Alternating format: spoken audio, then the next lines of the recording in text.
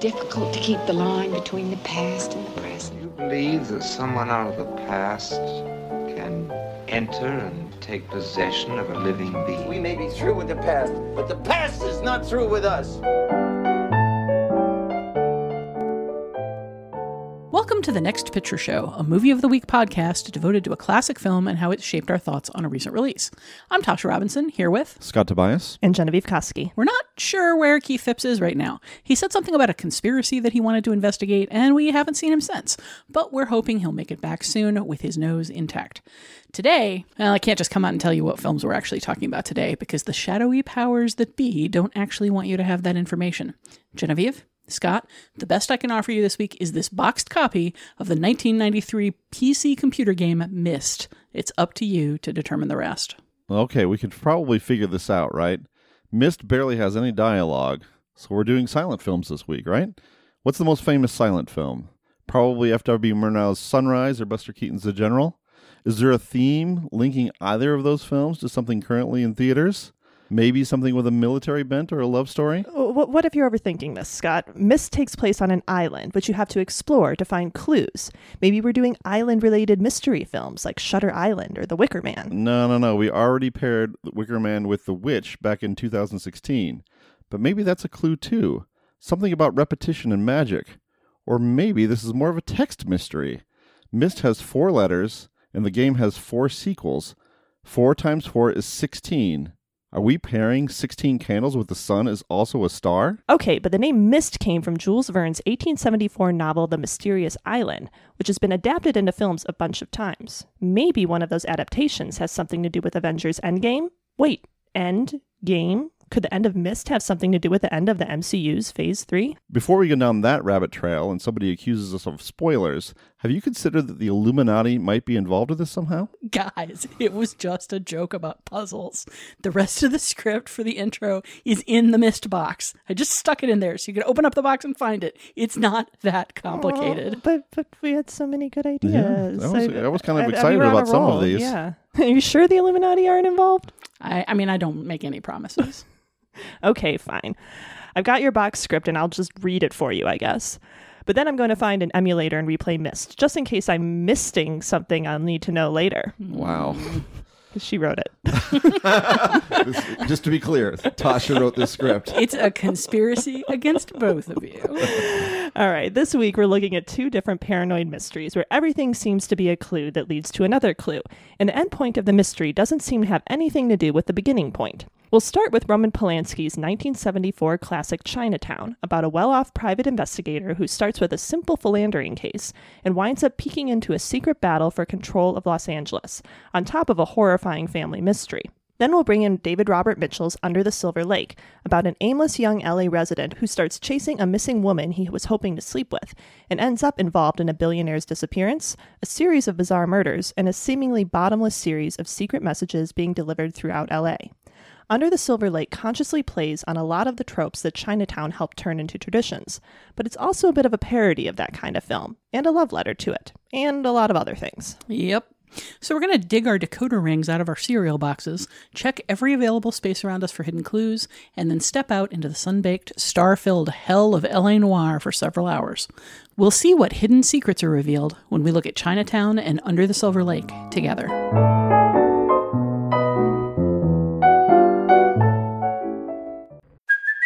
Hey, it's Kaylee Cuoco for Priceline. Ready to go to your happy place for a happy price? Well, why didn't you say so? Just download the Priceline app right now and save up to 60% on hotels. So whether it's Cousin Kevin's Kazoo Concert in Kansas City, go Kevin, or Becky's Bachelorette Bash in Bermuda, you never have to miss a trip ever again. So download the Priceline app today. Your savings are waiting. Go to your happy place for a happy price. Go to your happy price, Priceline. Los Angeles, 1937. There are lots of guys like J.J. Gittes. They're easy to find, if you want to find them. Mr. Gittes, have we ever met? Well, no. Never? Never. Since you agree with me that we've never met before, you must also agree with me that I've never hired you to do anything, certainly not spy on my husband. I don't get tough with anyone, Mr. Gittes. My lawyer does. You do your job. And sometimes you find the answers to questions that should never be asked. Or you find out what happens to people who ask them. Hold it there, kitty cat.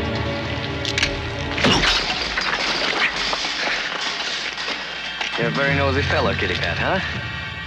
You know what happens to nosy fellows? I dislike the word cheat. Did you have affairs? Mr. Giddy's. Did he know about it? Where were you when your husband died? You were seeing someone too. For very long? I don't see anyone for very long, Mr. Giddy's. It's difficult for me. Mr. Giddes, you're dealing with a disturbed woman who's just lost her husband. I don't want her taken advantage of.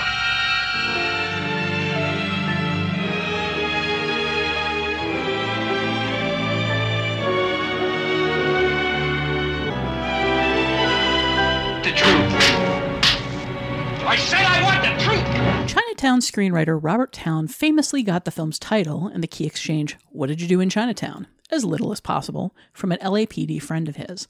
The man reportedly said that white cops assigned to LA's Chinatown district found it difficult to sort through all the languages and dialects they faced there, so they never knew if they were helping or hurting a situation, and they just tried to stay out of the way. It could certainly be argued that because Chinatown protagonist Jake Giddes, played by Jack Nicholson, doesn't play by that rule, everyone suffers.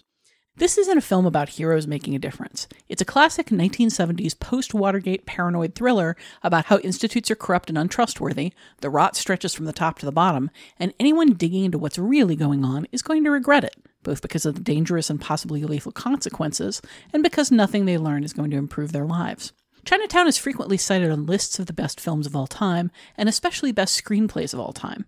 But it didn't spring out of nowhere fully formed. It follows a long tradition of Tinseltown mysteries and LA noir films that echo stories by Raymond Chandler and Dashiell Hammett. It just updates them for a 70s era of cocky swagger and nihilistic endings. Jake is an unusual figure for any kind of noir film. Per the usual pattern, he's a private investigator who gets in over his head. But he isn't the usual struggling sad sack who's operating from somewhere near the bottom of the bottle or fighting to make ends meet near the back half of his glory days. Jake is successful and well-established, with a staff of assistants, no problems getting work, and his name frequently in the papers.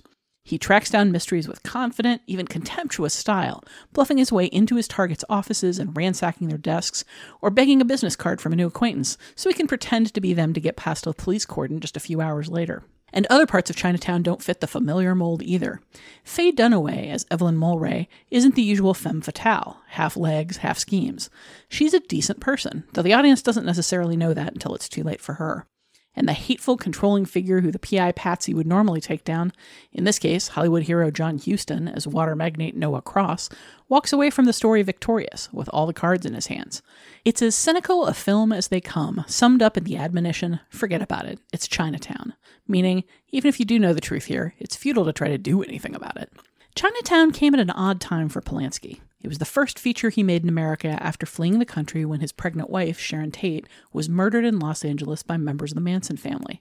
And it was the last film he made in America before permanently fleeing the country ahead of his sentencing for sexual abuse of a teenager. Certainly there have been any number of film historians over the years who've tried to conceptually connect Chinatown's dark, bitter look at LA with Polanski's feelings about America, especially since Robert Towne reportedly wanted a much less dark and gruesome ending for the movie. But regardless of Polanski's personal connection with the content, Chinatown does feel of a piece with its era, and particularly with other films about the contrast between Hollywood's sunny environs and dream-making business and the ruthless exploiters who take advantage of both. What makes Chinatown stand out from so many other films in the same vein is its darkness, but also its tightness. The mystery at its core is complicated, but Towne makes it easy to track how one discovery logically leads to another, and how that old detective story blend of motives, desire for money, curiosity about the truth, and just a grim stubbornness in the face of threats and bullying, all combine to send Jake down a road he can't seem to turn off of, no matter what it costs him.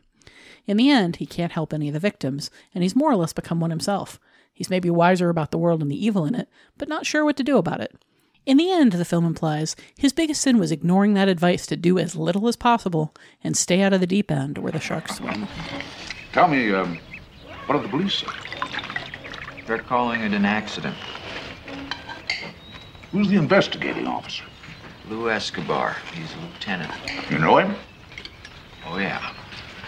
Where from? We used to work together in Chinatown. Would you call him a capable man? Very. Honest? As far as it goes. Of course, he has to swim in the same water we all do. Of course, but you've no reason to think he's bungled the case. None. That's too bad. Too bad? Disturbs me. It makes me think you're taking my daughter for a ride. Financially speaking, of course. What are you charging her? My usual fee. Plus a bonus if I get results. Are you sleeping with her? Come, Mr. Gitt. You don't have to think about that, remember, do you? If you want an answer to that question, Mr. Cross, I'll put one of my men on the job. Well, of course, we have to start any film discussion of a Roman Polanski movie with the elephant in the room. I have a really hard time with the Roman Polanski question because I've been through it so many times. You know, at the Dissolve, whenever a movie of his came up in any capacity, people would just crowd in to remind us of Roman Polanski's crimes, which is something that I don't want to fail to take seriously. But at the same time, I feel like it's been relitigated 100 million times. So why don't we acknowledge the elephant in the room in that regard? I'd be interested in your feelings on it and then move on so we don't have to spend this entire podcast talking about it. Elephant, hello? Elephant, hello. Nice to meet you, our old friend, the elephant. The relationship between an artist's actions off screen in their personal life and what they do on the screen is obviously a very complicated one. For me, it ends up turning into, becoming like, how do I actually feel watching this movie? And oftentimes it has to do with how much how recent the film is, or how much there's specific action in the movie that seems to signal relate to behavior off screen. It's very hard for me to make those associations with a movie like Chinatown, which has been in my mind existed for such a long time before I was really all that, I would say, cognizant, but like before I had any kind of reckoning, or the culture had any kind of reckoning with Roman Polanski's behavior. It was just a classic film that I loved when that I've seen several times and really dug. And so I don't find the film hugely difficult to process, if that makes any sense. Even the revelation about Noah Cross and Evelyn Cross. I mean, that is sort of where it becomes, where this kind of thing in general becomes uncomfortable to me. You know, the recent Michael Jackson documentary that HBO did, and kind of the revelation that some of his songs do seem to be about grooming children. At the point where the art and the crime conflate directly, I think you end up with a much more complicated situation than like the blanket hand-waving statement of separate the art from the artist. Yeah, I don't want to hand wave anything exactly, but I guess I might see what you mean. The other issue is that this film is just as strongly, if not more strongly, associated with Robert Towne than it is with Roman Polanski. Yeah, that's kind of how I come at it. Well, or how I come at it is like the human mind is capable of holding two different ideas in its head at the same time, and that's kind of what you have to do with a movie like Chinatown, which is objectively a great movie. And speaking to the Robert Towne of it all, with movies in particular, and this is where, like, I think auteur theory gets really complicates the whole art versus the artist debate, because there are so many, with a few exceptions, most movies have so many different people involved in bringing them to the screen. And a movie like Chinatown, like, yes, it's a very well-directed movie, and like presumably he got some great performances out of those actors, but those actors do a lot of work, and the music does a lot of work, and the script, of course, does a lot of work, the cinematography, all this other parts of this movie that you can acknowledge and appreciate independent of his involvement. Well, consider this too, is that I think that the film so mirrors a different era in Hollywood. I mean, not only the 70s, but really it evokes an era before that when the studio system was much more collaborative, when the director was just one piece of a larger production puzzle that was being assembled by the studio head, which in this case is Robert Evans. And again, I don't want to give too much credit to Robert Evans either. And I certainly, and of course, you could litigate Robert Evans's life as well. But it feels egalitarian, this production, in a way that, say, Woody Allen's Manhattan does not feel. I mean, that feels wholly his, and feels much more like a case where you're kind of like, how am I going to watch that again? How am I going to feel about that? So there's also the fact that this is a dark movie. It's not like this is some sunny romantic comedy that you have to reconcile with Polanski's past. Like, I'm not in no way am I suggesting that like Polanski's actions somehow like amplify what's in Chinatown, but in terms of reconciling it, I think it's a lot easier to do with a film that is kind of like in the mud of human tragedy and misery like this is. When it's darkness that has enveloped his life, that he is both responsible for and not responsible for. I mean, his whole entire life has been, and you see that reflected in The Pianist and his memories of the Holocaust as well. I mean, there's been extraordinary darkness that has been afflicted upon him and that he has afflicted upon other people. So it's a complicated situation. It is a complicated situation, but I would like to think that we can talk about our appreciation of this film without coming across as dismissive about, the experience of a rape victim, and without coming across as indifferent to the people who have suffered and are still suffering in Hollywood and are trying to get their message out to the world. That said, this is a good movie. Yeah? I mean, people kind of like this film. Yeah. Yeah. It's great. It's still incredible. Yeah. Do you guys have histories with this film at all, Scott? It sounds like you came to it pretty early on.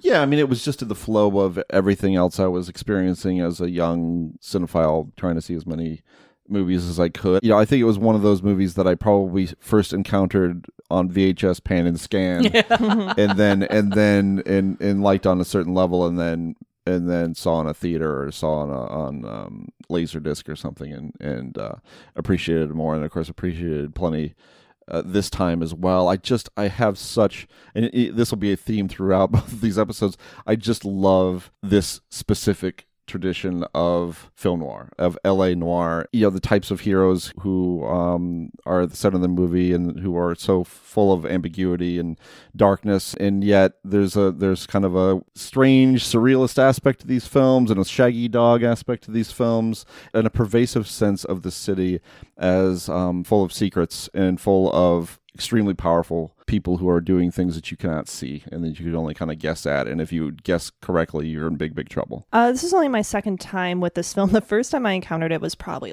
almost 15 years ago at this point, when I, in grad school, I made it a project to fill in some holes in my film education and made my way through the AFI's 100 Greatest Films list. I remember that. Yeah. And this was on there. I think it's 1920, one of those.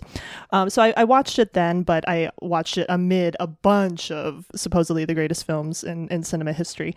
And I admit that it kind of had faded into the recesses of my memory a little bit. And also just 15 years is a long time. I'm sorry. I don't have that great a memory. So I wasn't completely fresh coming into it, but I felt pretty fresh, particularly when it came to the specifics of the mystery. And I had very little recollection of how that worked. So coming back to it this time, I was immediately struck by just how efficient of a movie, how efficient the script is, and how it just throws you into it immediately, and just every beat sets up another beat. It's constantly forward moving. The way the characterization stems from the plot is really impressive, I think. We're never really told anything about Jay Gittes. We just we get it from what is happening in the plot, and some little asides here and there. There's no opening voiceover narration from him, kind of establishing who he is and what he's all about. It all just kind of occurs organically within the story. Apparently there did used to be wall-to-wall narration, and Polanski trashed it, which reminds me so much of Blade Runner and the situation there. I kind of wish there was a cut out there with it so we could see what that felt like, but Also, I hate narration so much. I hate it when the protagonist is trying to explain what you're seeing. I don't hate all narration like just automatically. Like, I think it can be used well, but it's so unnecessary here, and it like having it would take away from what is very impressive about this screenplay and the direction. Yeah, I feel like when I first saw this movie, I was relatively young, like possibly college age. And my experience with it was just sort of bafflement because of, I knew enough about film noir to know when I was seeing a film noir that wasn't a film noir, that kept upending my expectations. And one of the ways Chinatown upends your expectations is that it just profoundly doesn't end where it starts. It's the mystery keeps evolving. What he's looking into keeps evolving. Where he ends up is in a place that's completely alien to the man that starts the movie. And I think the first time through, I was just a little baffled and thrown by that and trying to figure out how one thing led to another. And like every subsequent viewing, I just get more impressed by how tight the progression is and how followable it is. We'll definitely get into that more with Under the Silver Lake, which I think makes fun of that exact kind of story progression. But here I just think it's really interesting how the evolution of Jake over the course of the film progresses and how the evolution of the mystery and everybody's relation to him changes. That kind of evolution, I think, is a very standard thing for mystery films and noir films, as the antagonists start to realize that the protagonist isn't just a gadfly, he's a problem, and then like take the fight to him and then start to be afraid of him. There's always sort of that progression, but how he responds to it feels like relatively unique. I was curious to ask, because this film doesn't tell us anything, because we learn about Jake Gittes as the film goes along. I mean, I think we can talk about his progression as being someone who starts from a fairly cynical place, who is the type of guy you pay to go and snap pictures of whoever your wife or husband is sleeping with, and that's his primary gig. And you may speculate, as I did, about like what led him out of the force and where do we start with him? Where was his head at? That's something to think about. But I like the idea of this itch that he just has to scratch. And he realizes, I think, early on that the more he digs into this, the worse it's going to be for him, and he just can't stop himself because he has some sense of justice that's still kind of like these like kind of low burning embers inside of him that he just can't kind of stifle. You kind of see that in the scene in the barber shop where the banker guy is kind of giving him guff for what he got in the papers and, being a bottom feeder or whatever, and Jake has a really intense reaction to that, and he puts it in a relative frame like, well, at least I'm not, a bank lender or whatever, but you can still see in him like there is a part of him that like thinks what he does is valid and necessary and doesn't like the idea of being told otherwise. So I think he has a code. That's a part of the detective tradition too. The man has a code, and I think maybe he, when we first see him, like doesn't necessarily even realize it. It's just in his emotional reactions to things, but it is what drives him through this mystery. I think his emotional journey throughout this is just really interesting. I think watching him progress from the guy who tells a really long and annoying story about how Chinamen screw, while Evelyn Mulray is standing right behind him, looking impatient, to the guy at the end who's feels like he actually did have enough idealism left to shatter, and he just didn't realize it until it was shattered. I think that's an interesting progression, but I really like the way he's characterized throughout this movie. You find out so much of what you need to know about him by the way he smirks at that newspaper that has his name in it. He's not waving it around and bragging. He doesn't come into his office and say, hey guys, we made the paper, or hey guys, that piece we planted made the paper, or hey guys, my contact got us in the paper. Like all of those things are gilding the lily. You get everything that you need just from Jack Nicholson's smirk as he sees like, there's just a sense of, made in the paper again, good for me. And then that super defensive, bristly response. And various points where he's dealing with Evelyn, where you can see him just kind of crushed under like the weight of her aristocratic regard.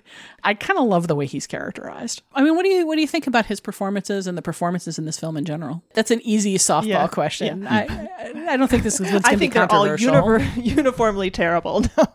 No, I mean, Nicholson is, I don't want to say iconic in this role, but, as close, I think, as you can get to justifying that adjective applies here. It was a kind of iconic role for him, but the quality he brings to Jake, Jack Nicholson has such a sense of wryness to him that not everything Jake does, but a lot of what Jake does has this sort of humorous edge that is never actually out and out humor, that horrible joke included, but it softens the character a little bit in a way that I think is very productive to bringing out that emotional trajectory he goes through. He's not hard bitten from the jump. He has a sense of interiority, a sense of humor, how he goes about his life. And I think that's something that we came to expect from Nicholson, particularly in this period. If you think about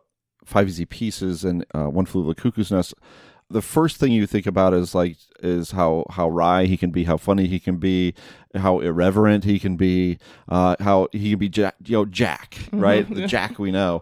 But in all of those films, there's always that other layer that's soulful and tragic, and that he's just hides so well, and that kind of surprises you when it comes out, when you realize in a film like Chinatown that Jake really cares about what's happening, and is willing to take it as far as he can to figure out what's going on and to try to stop something unjust from happening. And that's really great acting. That said, it's always bothered me that taking it as far as it will go in this case means slapping the hell out of a woman until answers fall out. Not just because he hits a woman and blah, blah, chivalry, blah, because, I firmly believe in film equality that says if a man in a bear suit needs to punch a woman in the face to escape an island where he's going to be burned, sorry, got a little distracted there. You do what you got to do, and part of equality means women can be tough antagonists, and sometimes you got to slap them. That being the case, she's so pained and lost in this film, and he literally beats answers out of her, and that scene makes me so uncomfortable. I mean, there's definitely a couple of uncomfortable moments that I attribute more to the screenplay and the era than the performance. The horrible joke we mentioned is another such instance, that, they're not my favorite parts of this movie, but I don't necessarily think of them as flaws in the performances. And going back to that moment with him slapping Evelyn, in terms of performances, I think Jack Nicholson's performance plays off Faye Dunaway's in a really interesting way, because Evelyn is just so brittle, is the only word I can think of. She's so very tightly laced, tightly wound. She's aloof when we first meet her, but you just have this sense that there's something inside of her that could snap at any time, and she's very good at evoking that. So when Jake has this sort of explosive moment of revelation, it just those two forces kind of come up against each other in this violent way. And I'm not using that to justify the hitting of a woman in any way, but I think it's sort of those two performances, characterizations, peaking simultaneously in very different ways. What it reminds me of is one of my favorite noir films, In a Lonely Place. Either of you see In a Lonely Place with Humphrey Bogart? Oh God, so long ago. But the notion there is Humphrey Bogart's character is accused of murder. That, spoiler alert, that he did not commit, right? But he's in this relationship with this woman, and there's this question about whether he did what he's being accused of doing. And there is a point where his temper, which is quite bad, where he does snap in a very similar way to the way Nicholson snaps here. And the question of whether he committed murder becomes, in the context of that relationship, irrelevant, because he's capable of this level of violence, even though in other aspects he is a soulful, caring guy. And so it seemed to me that there was some connection there between the relationship here and the relationship in that movie of a lead character that we could describe as soulful and caring, but also extremely volatile and capable of being overcome by his demons and capable of doing something terrible. And he's not a not violent person. We see him beating the crap out of people either in self-defense or not a couple times, outside of that slapping scene, like Jake is not a pacifist, by any means. But again, I think I, in the end, attribute that to creating a character like in this era where and like what is believed to be necessary to get things done, especially when you like have this. no rules. I mean, you're a private eye, you can do what you want information, you can beat it out of somebody. Although and nobody's going to say anything about it. In true private eye fashion, he gets the crap beaten out of him more often. Yeah, I think there's a really interesting, just kind of like desperate, sloppy physicality to like the fight scene at the Orange Grove or the fight scene at the retirement home, where it really feels pretty unchoreographed, where it just feels like he's flailing around and like taking real punches or actually getting beat in the head with a crutch, like or getting his nose sliced by or getting his nose director. Sliced, by Roman Polanski, who apparently was really sulky about having long hair that he had to cut off to play that cameo role. Well. Anyway, poor Roman Polanski. Let's go back to our old theme. Poor Roman Polanski. Our deep-seated Roman Polanski sympathy. The fight scenes in this film make me rethink what fight scenes look like today, because they're so polished, they're so choreographed, they're so planned, and so often they're just so cut to hell. So it's just like a blur of like conceptual fists. Yeah. And you look at something like John Wick, it's so much fun to watch in just on a really gut level of like, look at the choreography that goes into this. But there is something to be said for this kind of like raw, earlier, like the word that comes to mind is Donnybrook, because it's just so old fashioned. Like watching him, again, I'm going to say watching him flail and flap around in that Orange Grove sequence. Like it looks like real violence, which is to say chaotic and not very clean and maybe a little embarrassing for a lot of the people involved. And I find it a little fascinating. Also, that nose slitting scene is really convincing. Yeah, I actually like rewatched it a couple times today just to like see if I could see how it was done, and apparently there was a hinge in the knife and the knife would fold if Polanski handled it exactly right. But the way it was made, it could have actually cut his nose wide open if Polanski had like twisted it in the wrong direction. When you're reading these kind of trivia items that are completely unsourced, you never know whether it's true or not. But one of my favorite trivia items that I read for this, true or not, is that they got so tired of explaining it as people asked about it that they did eventually just claimed that Polanski cut his nose open for the film. But luckily they filmed it entirely sequentially, so he had the bandage on in all the right scenes. That's how you make movies, right? In order. As usual, I'm gonna just stump for John Huston, and what a delightful presence he is whenever he's on screen. We talked about Other Side of the Wind fairly recently, and I have gone on about my great appreciation of him as Gandalf, and in films like Life and Time of Judge Roy Bean, he's a weird delight the way he throws himself into his roles. Yeah. And here he's the combination of ebullient friendliness and obvious sleaziness is just so spot on. He does gross while being friendly so well.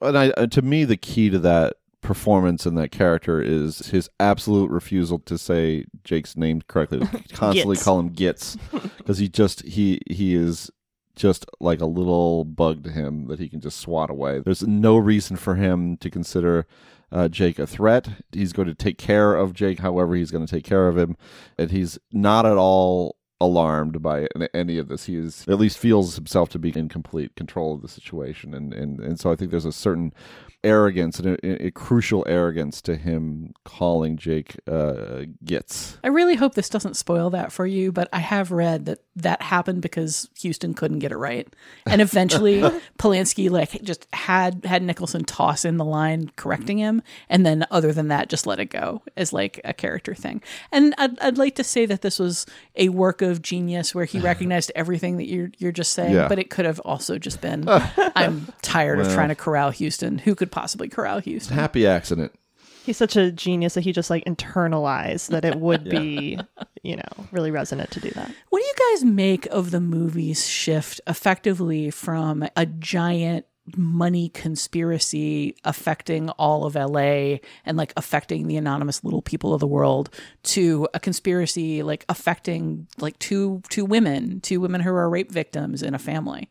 Like the shift in scale and the sort of the corresponding shift in intensity is part of what makes the ending of this movie, but it's also just, it's a very weird shift. Yeah, I always feel like I'm missing something, particularly when it comes to Catherine and her role in the pictures of Mulray that were taken. Like, I still can't quite square how she became involved in that part of the mystery, you know, and if it has any relation to the family tragedy, mystery, whatever you want to call it.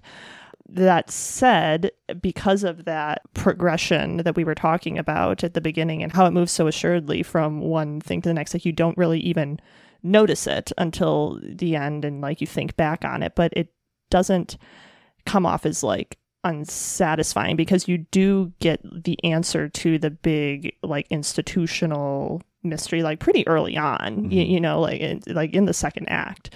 If you want to call that a loose end, it's tied up, but it's an interesting shift, and I think it works, but it prevents you from like going back and making the pieces fit together in a very satisfying way, which I think is probably purposeful. But I think what it does do, though, with regard to both this rape and then also this municipal corruption, is really give us a very visceral sense of moral rot, you know, because I think that if you just have the situation with the water, which is important and interestingly tied to the real history of Los Angeles as basically a desert town by the ocean. All that stuff is fascinating, and you can get a sense of somebody who's corrupt enough to control the water and to exploit the city and it pervasively for however long he does it. But I think to have that same moral rot reflected in this very personal, absolutely appalling, disgusting, rape subplot, like that kind of brings everything home, brings the evil of this character and of the city home in a way that wouldn't have been possible without it. At the same time, it just frustrates me a little that we kind of like let go of the bigger plot in favor of looking at the small plot that we also can't deal with. You know, it makes sense for a film sometimes to say there are larger systemic problems that we can't fix. So let's focus on a small personal problem that we can fix. Let's make a difference for one person. And here, the difference is negative. You know, Evelyn ends up dead. Catherine ends up with her rapist father/grandfather. There's certainly a sense in him leaving with her that the cycle will continue and that it's a symbolic statement. The cycle is going to continue with her. The cycle is going to continue with all of LA. The cycle is going to continue with developers, with rich people, with behind the scenes manipulations, with poor strivers who figure the answer out and then still can't do anything about it. It's a giant ball of you're helpless that's summed up in that it's Chinatown. You know, and that statement, it's Chinatown, comes from the people who are theoretically in charge of fixing crimes and who aren't going to. It's just a very, very dark, cynical movie that stops its momentum to make the point that you can't make a difference either on a large scale or a small scale. I mean, and that connects it so much to the mood of the day and the thrillers of the day too, which are so much about getting to that point where the conspiracy is so large and the people behind it are so powerful that there's ultimately nothing you can do. Like if you get out with your life, you're fortunate because there's nothing, you can't actually stop the thing that you're trying to stop. That said, this movie also ties very closely into the old noir tradition. And I talked a little in the intro about how interesting it is to me that we have like somebody in the femme fatale spot, but she isn't really a traditional femme fatale. We have somebody in the Patsy detective spot, but he doesn't fit a lot of the tropes for the Patsy PI. Are there other tropes in here that the movie is contending with, either playing them straight or flipping them, that interest you? I would say maybe push a little bit back against Jake being that much different from the type of character he's played that has appeared in other movies. I mean, I mentioned In a Lonely Place as being an example, but I'm thinking also of that Mike Hammer movie that called Kiss Me Deadly from 1955, which is also about a private eye, Mike Hammer, played by Ralph Meeker, who gets does everything to get to the bottom of the case and is constantly hitting people. And it's just and that one ends. That one is about of course, what's in the mystery box, and the mystery box is basically the apocalypse.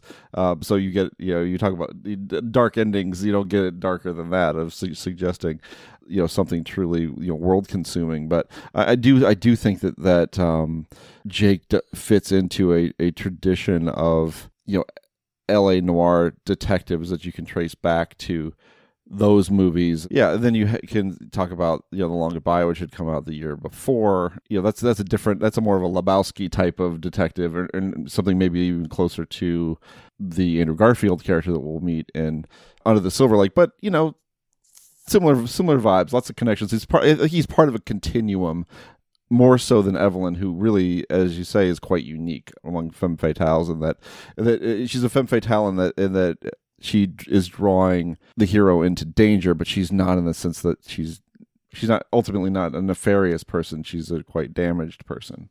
Sure.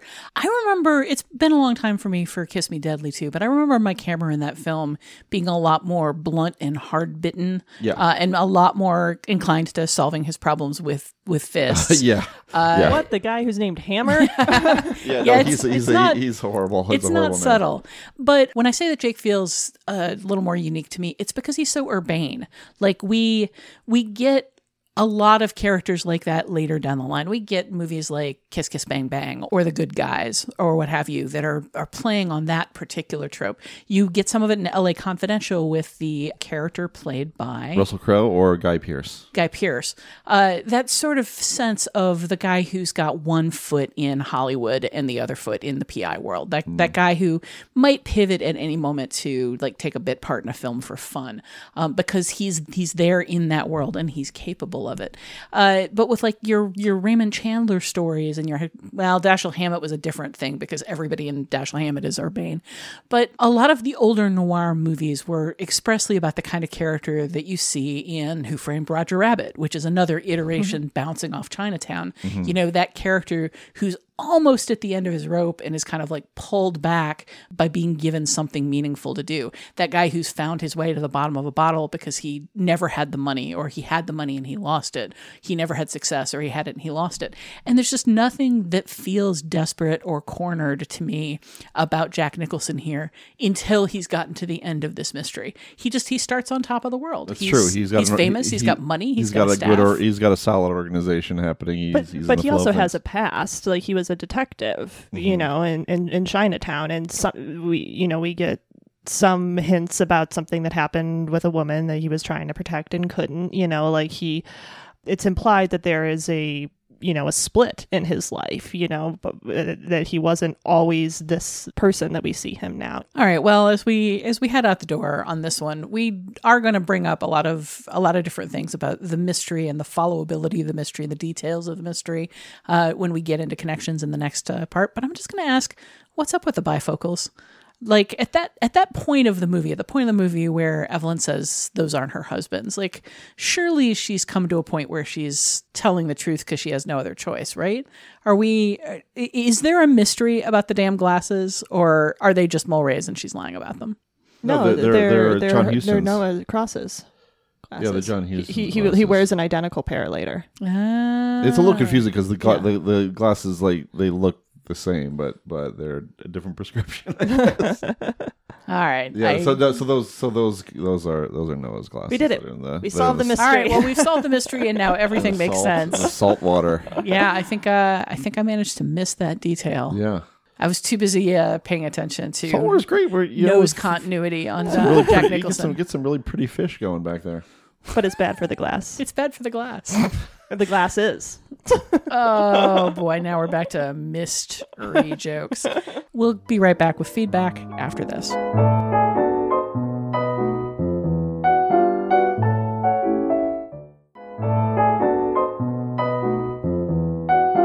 Now it's time for feedback, where our listeners weigh in with their responses to recent episodes and anything else in the world of film. Scott, can you read this first one for us? Sure. Christopher Pensacola has some thoughts on Jordan Peele's Us that will only make sense if you've seen the movie and know about the ending. Spoilers ahead, but also just opinions that require some knowledge of the film. He writes, I'm with Tasha on my initial response to Jordan Peele's Us. This film wasn't scary. What is scary, however, is the endgame for the tethered. Red/Adelaide's plan is ridiculous for one central reason. It was dreamed up by a jilted child. All the 80s references are precisely what Top World Adelaide would have to relate to the Topside world. So naturally, when the grand adult scheme of now Underworld Adelaide comes to pass, it's a poorly thought out but ultimately successful siege. Red never saw how Hands Across America turned out. She had the idealism of a child who saw a grand event bent toward helping the homeless and maybe became bewitched by the idea.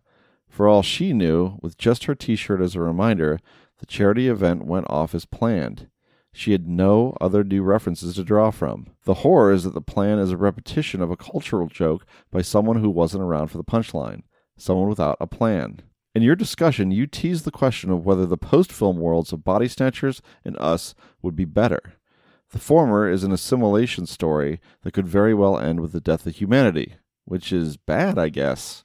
But the world the pod people make could be better. The world the tethered make would decidedly fail. They're not equipped to create a functional society. Presumably, they stand in that human chain until they die of starvation or exhaustion. Adelaide will be the queen of a quickly collapsing kingdom. But hey, at least she wiped out all those who wronged/abandoned her. There's something to be said of Adelaide's self-assimilation after the 1986 switcheroo. Had other tethered made the same jump to the surface, there could have been hope for them to learn how to behave normally. If she could build a life for herself in the top world, maybe others could have too. But since that's not the story we received, my main takeaway is this. If the tethered knew about Etsy, they could have made a killing producing bespoke red jumpsuits out of materials they found where? Let's not read into it too much. I mean, there is, just as with the rabbits, there is sort of a question of where all the red jumpsuits and scissors and gloves came from. Yeah. But that's as maybe. I like the idea, the central idea here, that the reason the plan makes no sense is it's based on like very old data as seen through a child's eyes. I think that's a really neat observation. Yeah, that is good. It's very hard, though, for me to dig into this plan too much. As I think we've stated it on the show itself. I think this is the third episode in a row where you've stated your lack of desire to dig into the plan. Because it really, really... all the questions that he has make perfect sense to me. I have no answer to that. I don't think the film has a good answer for that.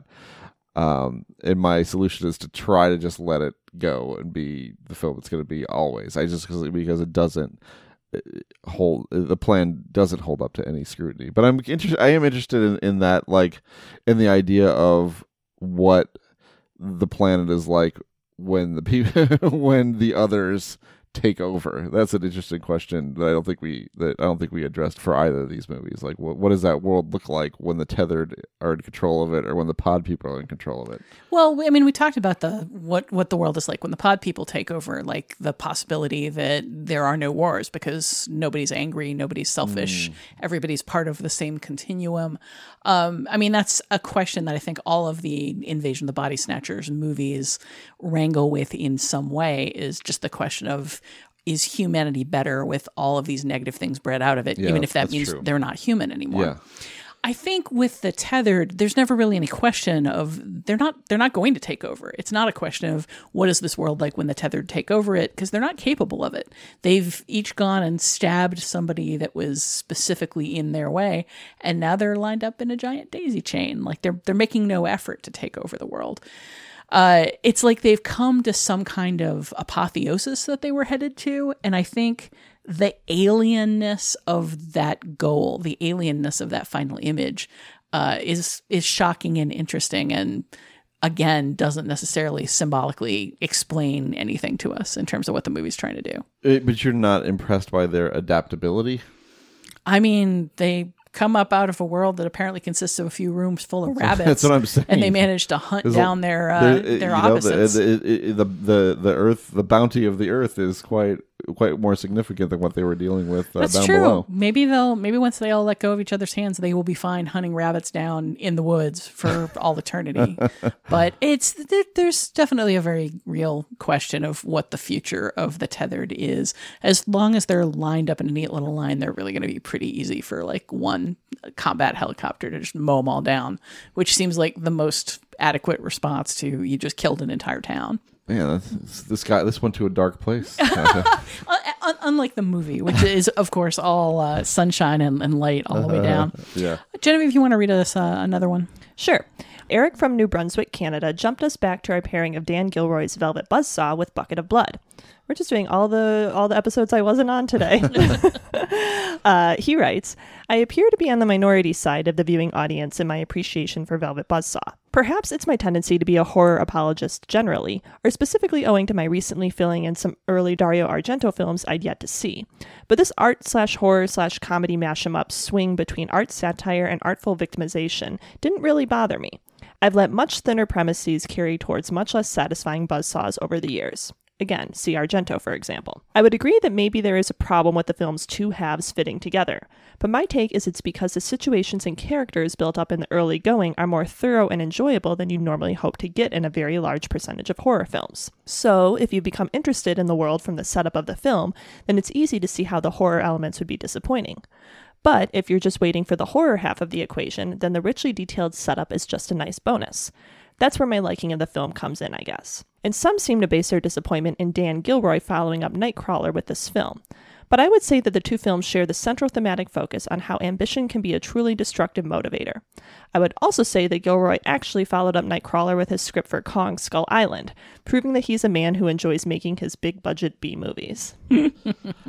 One thing I would point out, though, in response to Eric's very good letter, is that Dan Gilroy is not Dario Argento. I mean, and that's the problem, right? I mean, that ends up being the problem with the last half of the movie, the horror half of the movie, is that just on the level of an effective, exciting, stylish horror set piece, he just doesn't deliver the goods, period. In that he's much more comfortable in the more metaphorical cutthroat world of the art scene than he is with actually giving you a shock. Am I right on that? I haven't watched enough Argento. I'm a noted non-fan of Suspiria, compared at least to the rest of the world. Scott just swallowed his own lips in frustration. But you could recognize that Suspiria is a stylish film with very striking set pieces. Sure, but what I'm saying is, on a quality level, on a level of both achieving what it sets out to do and achieving what it sets out to do in a way that I personally like. I like Nightcrawler as a film better than I like Suspiria. I just find it, so much more focused and hard hitting and not requiring me to wonder why somebody has a room full of barbed wire. Why does Suspiria have barbed wire? And kind of cool. There's nothing scary about a giant it's swimming pool room full of... Wow. If you have a bunch of barbed wire, where are you going to keep it? If not some random room. I don't live in a house. What big is a enough garage to but a have random room? A random room full of barbed wire, as it happens. Yeah.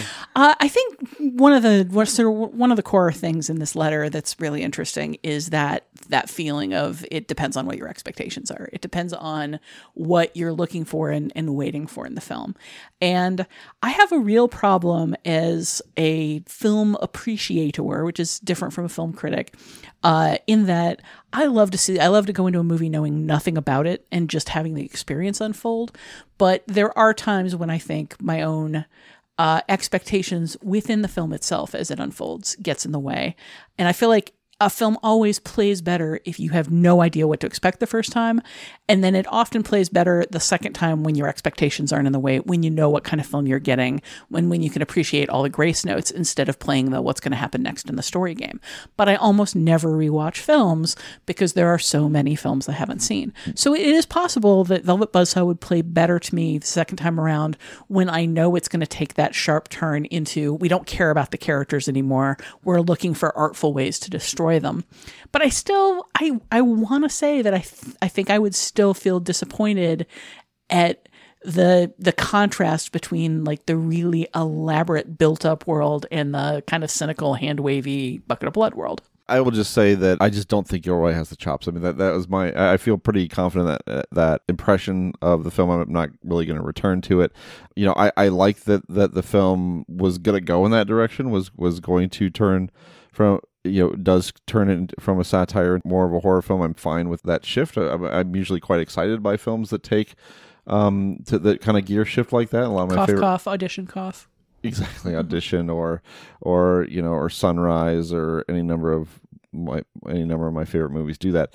But I just think that he's good at one thing and not good at the other, and that's kind of where I land on Velvet Buzzsaw. Yeah, I think that's pretty understandable. Well, we always appreciate when our listeners share their thoughts and their recommendations. If you feel so inclined, we can feature your response on a future episode or post it on Facebook for discussion. To reach us, you can leave a short voicemail at 773-234-9730 or email us at comments@nextpictureshow.net.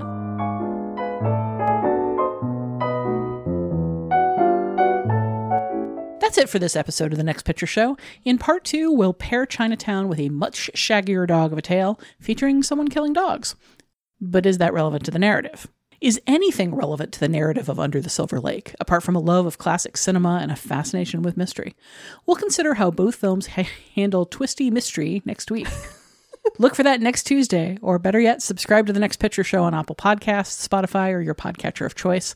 Find us at nextpictureshow.net, follow us at facebook.com/nextpictureshow, and follow us on Twitter at nextpicturepod, so you'll always know when a new episode drops. Until then, everyone, take a little time to hug your sister, or your daughter, or your sister, or your daughter. You never know how much time you're going to have with them. That's dark. The wind and the rain. Your detriment you try to explain. A government swallowed up in the squall. I can't walk away at all.